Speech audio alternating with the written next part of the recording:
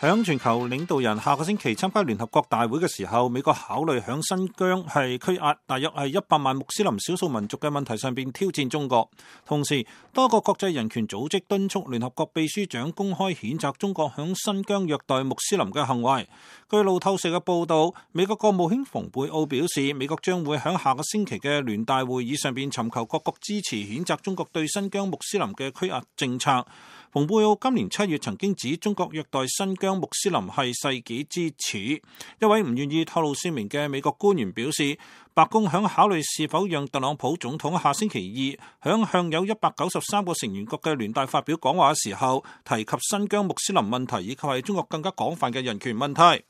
白宮仲話，特朗普總統下個星期一將會響聯合國主持全球呼籲保護宗教自由嘅會議，並且由副總統彭斯係加以介紹。白宮女發言人格里沙姆響9月17號表示，特朗普總統將會呼籲國際社會採取確實嘅步驟，防止基於宗教以及係信仰嘅攻擊，